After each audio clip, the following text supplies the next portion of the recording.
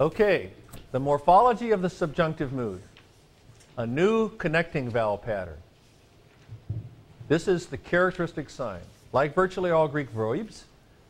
By the way, you could also call this the Swedish mood, the subjunctive, right? A little humor there. I guess you don't have to laugh at my jokes because I won't be grading your qualifier. The subjunctive mood is made up of a stem and a connecting vowel and the endings. Now, the good news is there are no new stems. Some of you at least think that's good news. Even better, there are no new endings. What did they serve after chapel today? Was it like, okay. In fact, now note this, this is helpful. Because the subjunctive is generally about uncertainty, futurity in different kinds of ways, the secondary endings are never used. Subjunctive verbs use only the primary endings. That's you can go to the bank on that one. Now, yeah. Now if it's a deponent verb, okay, then it'll still be the same, right? You'll just use the primary middle passive endings, right? So subjunctive verbs use primary endings, either active or middle passive. Now, what is new is a quite distinct pattern of connecting vowels, or thematic vowels, as some grammars call them. And this is the key to spotting and parsing the subjunctive mood, the connecting vowel pattern. So, and I'll have to explain this, the basic pattern is a kind of a long Oz pattern. Now, Vels probably didn't teach you this, but when I teach Greek and you learn the basic connecting vowel pattern for the indicative, it's O-E-E, O-E-O. So it's O-E-E, O-E-O, O-E-E. And you had to have grown up watching Dorothy and the Wizard of Oz, right? Okay. Well, check it out. It's not omicron, epsilon, epsilon. It's omega, eta, eta. It's the same pattern, just the corresponding long vowel. Okay, so in the first person, you can see not omicron, but omega, second singular, third singular. So O-E-E, O-E-O, except the long corresponding vowel. And that is, in a nutshell, that is the key to identifying a subjunctive mood verb. Is you spot the long connecting vowel. You already know the stem because you know your vocab, right? I'm speaking now in a perfect sort of world, right? And yeah, right. You might know. That's right. Would that I knew. That's right. Yeah, good. That's good. But the way to, morphologically, the identifying pattern for the subjunctive verb is precisely that long connecting vowel pattern. Okay, and it's, in a sense, it's quite that simple. So, are you ready to see some verbs? Yeah, sure, Professor Gibbs. Let's look at some verbs. Okay. Next page on the handout. Now, it is true that a few of the forms look like indicatives. That's because, for instance, take a look at this first-person singular form of lipo, or lipo. It is exactly the same as the present indicative active. And that's because of that dropping the elision of consonants and the contraction of vowels and stuff. But you don't actually have to worry about that because the context is going to make it perfectly clear whether or not it's an indicative mood, present stem indicative, or present stem subjunctive. Again, we don't know how to translate these yet. We're just doing morphology, okay? But as you can see, I put the stems in blue and the thematic vowel or the connecting vowel in black and the endings in red, or pretty much kind of like that. There may be a few glitches here. So here we have the present subjunctive for lipo, active voice, middle passive. In the present stem, they're the same. And we also have the aorist subjunctive for lipo, active, middle, and passive, which aorist passive, as you know, comes from the sixth principal part, stem. Now notice that I'm only giving you present subjunctive and aorist subjunctive. That's because there is no future subjunctive, because the future indicative is already about futurity. And the perfect subjunctive is extremely rare, so rare that you don't have to worry about it. So really, with regard to the subjunctive mood, all you need to worry about are present subjunctives and aorist subjunctives. And there you'll tell the difference by the stem. Remember, to parse verbs, you've learned to, at least at one point or another, zero in on the stem, right? And hopefully you can see that here. Let's take a look.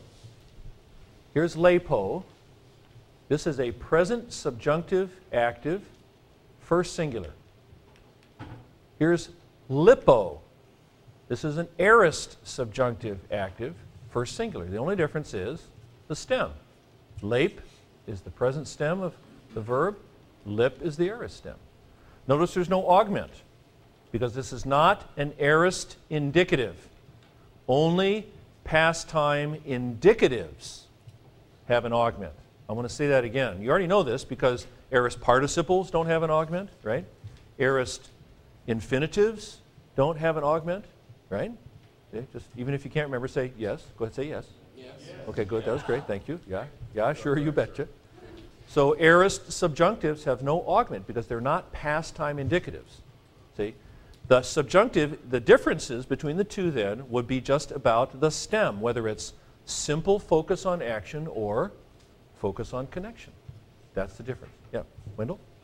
Is it accurate to say then that the subjunctive mood doesn't have any time associated with it? It's like an infinitive? Well, that's pretty close, except that they do tend to be about stuff that's in the future. Okay, and you'll see that as we get into some of the contexts in which they're used. But the difference between present and aorist is the focus It's on not about time at all. It's on the focus on action as opposed to focus on connection. Now take a look at the endings. See, you know these endings, right? There's the contracted O. Oh, now that's pretty recognizable. By the way, it's clearer on your handout. There's an iota subscript in there. Everybody see that on the handout? See, for some reason the doesn't show up as clearly on the overhead here. Yeah, it could be word perfect. Yeah, that could be. That could be. That's right. I was going to say something about Bill Gates. But take a look at these forms. See, now check this out. Lape. Now, if it were an indicative, it would be omicron, right? Lape amen. Now that form, you see that it's like danger, danger, danger. Subjunctive alert, Will Robinson, I mean, it's many times these forms are completely recognizable if you can just kind of keep your morphological wits about you and say, long connecting vowel, it must be a subjunctive. And then you get the paper bag out, and then you say, oh, it's a present stem.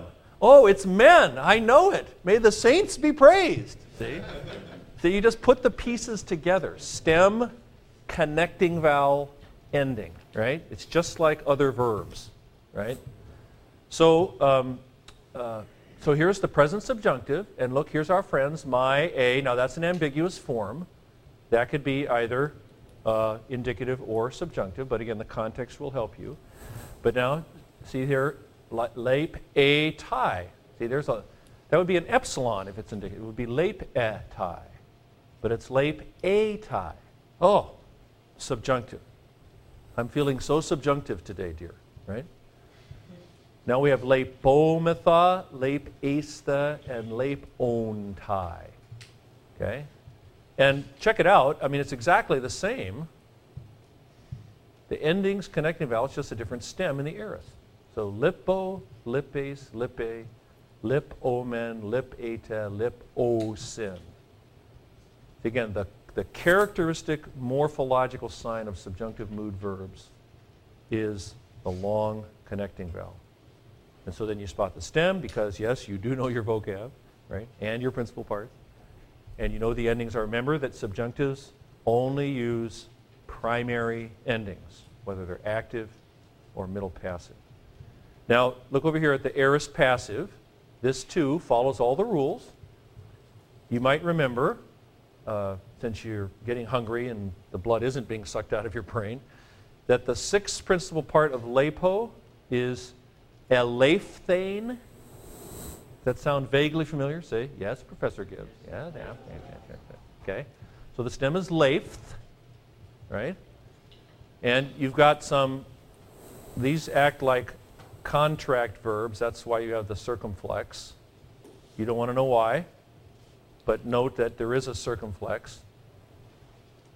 And they act like contract verbs. As I said here, aorist subjunctive passive forms act like epsilon contract forms. This kind of explains it here. If you want to really look at it, you can check it out down here, which is why I gived it to you. If I were meaner, I would not have given it to you. That was a subjunctive thing. But see, again, same endings. See, it's looking very familiar. And again, aorist passive forms use active endings, which we've learned before. Here, you don't have son here, though. Wendell, remember you were spotting the son on aorist passive indicative? But on the aorist subjunctive passive, it just looks pretty much like an active verb, except it's a different stem. So lip, lip, lip, leif, ho, ho, ho, ho, aorist passive stem. Okay. So the basic morphology of the subjunctive mood is, in a sense, I hesitate to say that's simple, because even on a good day, I know you're hanging on for dear life. But, but all right, now let's do a little morphology cleanup here. This is just, I like Veltz's noogalies, you know. So what we've got here is some, of course, irregular verbs. What else is new? We've got our friend aimer. Oh, I'm in the way here, aren't I? Oh, well, I'll stand back over here. This is just to say to you, oh, you were wondering what the present subjunctive of aimer is? I'm glad you asked. Here it is. It's in the book, okay, and it's on the handout. It's o, ace, a, omen. Now that you might be able to spot. See, maybe. Eta, osin. Well, no, you can't spot. It's just irregular. Those are the present subjunctive active forms of aimer. Now there are no aorist subjunctive forms of aimer because there's no aorist. There's no third principal part of aimer. It's just aimer, esomai. That's it. See? But so that's all the forms of our friendly friend, the linking verb, aimer, I am. Those are all the subjunctive forms there are. You just have active voice. No, you can't have the passive voice of the linking verb, for crying out loud. So that's it. That's it. That's all the subjunctive forms of aimer that exist. And then we've had our old verb friends, bino, which, as Dr. Veltz said, almost, well, yeah, it always occurs in compound forms like anabino or katabino or epibino. Gnosko, by the way, routinely occurs also in compound forms like epignosko, things like that. But here are the subjunctive, the aorist subjunctive forms of these verbs. And do you remember, by the way, that on these irregular principal parts, Veltz said they only occur in the active voice? Okay? So you won't get any aorist middle forms with bino. You'll have to use another verb. Okay? Like peripateo or some other walk around kind of verb, you know. So these, I'm just kind of showing them to you. It's kind of fun to say. Bo. Bo. That's the aorist, subjunctive, active, first person singular of bino.